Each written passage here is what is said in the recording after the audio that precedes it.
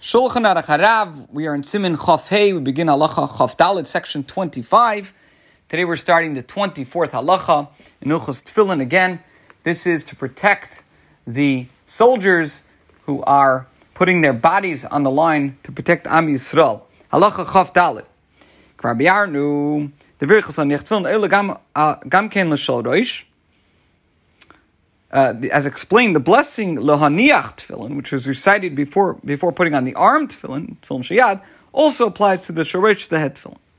Therefore, one should minimize the interval between the two to the greatest degree possible. Accordingly, one should not wind the ritzua, the strap of the arm Tefillin, around his forearm after he has put on the head Tefillin. Since this winding is only a custom and is not an integral part of the mitzvah, it is preferable to delay it. So here he's saying, Alter Rebbe is saying, that one should put the tefillin on the bicep, but before wrapping it around the forearm, one should put on the head tefillin. Now, we see that this is not practice, and here is why. The Arizal,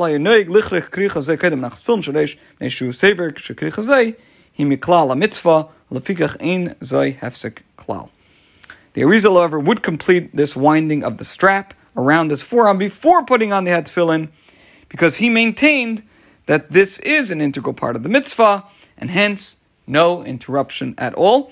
And the practice of the Arizal has become universal. Now, winding the strap around the hand and the middle finger, by contrast, that is not an integral part of the mitzvah and should not be done until after putting on the head tefillin, as the Piskei Hasider explains. Halacha Chafei 25. Yesh Mishem, there is an opinion.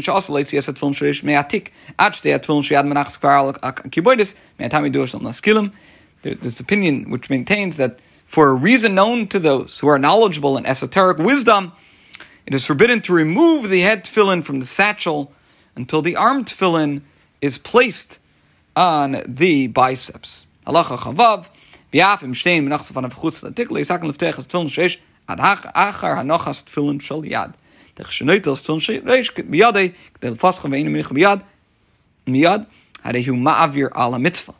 Even if both tefillin have been removed from their satchel and are in front of the worshipper, he should not prepare and unwind the head tefillin until after he has put on the arm tefillin. For if he takes that tefillin in his hand to unwind its straps, but does not put it on at once, he's considered to have bypassed the mitzvah. Halacha Chav Zayin 27. Yesh Oimrim Sheniach Tefillin Sheyad Miyushav Tefillin Shleish Me'umad Mitam Shesbar B'Zayar. There are those who maintain that one should put on the arm tefillin while seated and the head tefillin while standing, for the reason stated in the Zayar. What does the Zayar say? So the Zayar explains that the arm tefillin is associated with the sphere of Malchus, kingship, which is the last of the 10 spheres, which descends into the lower realms. Hence, it is appropriate that it be put on while seated. The head tefillin is associated with Zeir Anpin, which is the more elevated spiritual realm. Hence, it should be put on while standing. Says the Alter Rebbe, in these countries, however, the custom is to put on both tefillin while standing. Now, in the parentheses, Alter Rebbe says, a God-fearing person should satisfy both opinions. Now, these parentheses are part of the original text. In a letter that appears in the Igros Kodesh, volume 2, page 140, the Rebbe writes that parentheses in this work possibly indicate a matter which the Alter Rebbe desired to reconsider at a later date. Okay, so if this God-fearing person that wants to satisfy both opinions, so preferably, therefore, one should place the arm tefillin on the biceps while seated, but should recite the blessing and tie it to the biceps while standing. Now, some people do this for the mystical reasons given by the Zayar. Nevertheless, the Lubavitch custom is to put on both tefillin while standing, as is done throughout the Ashkenazic community.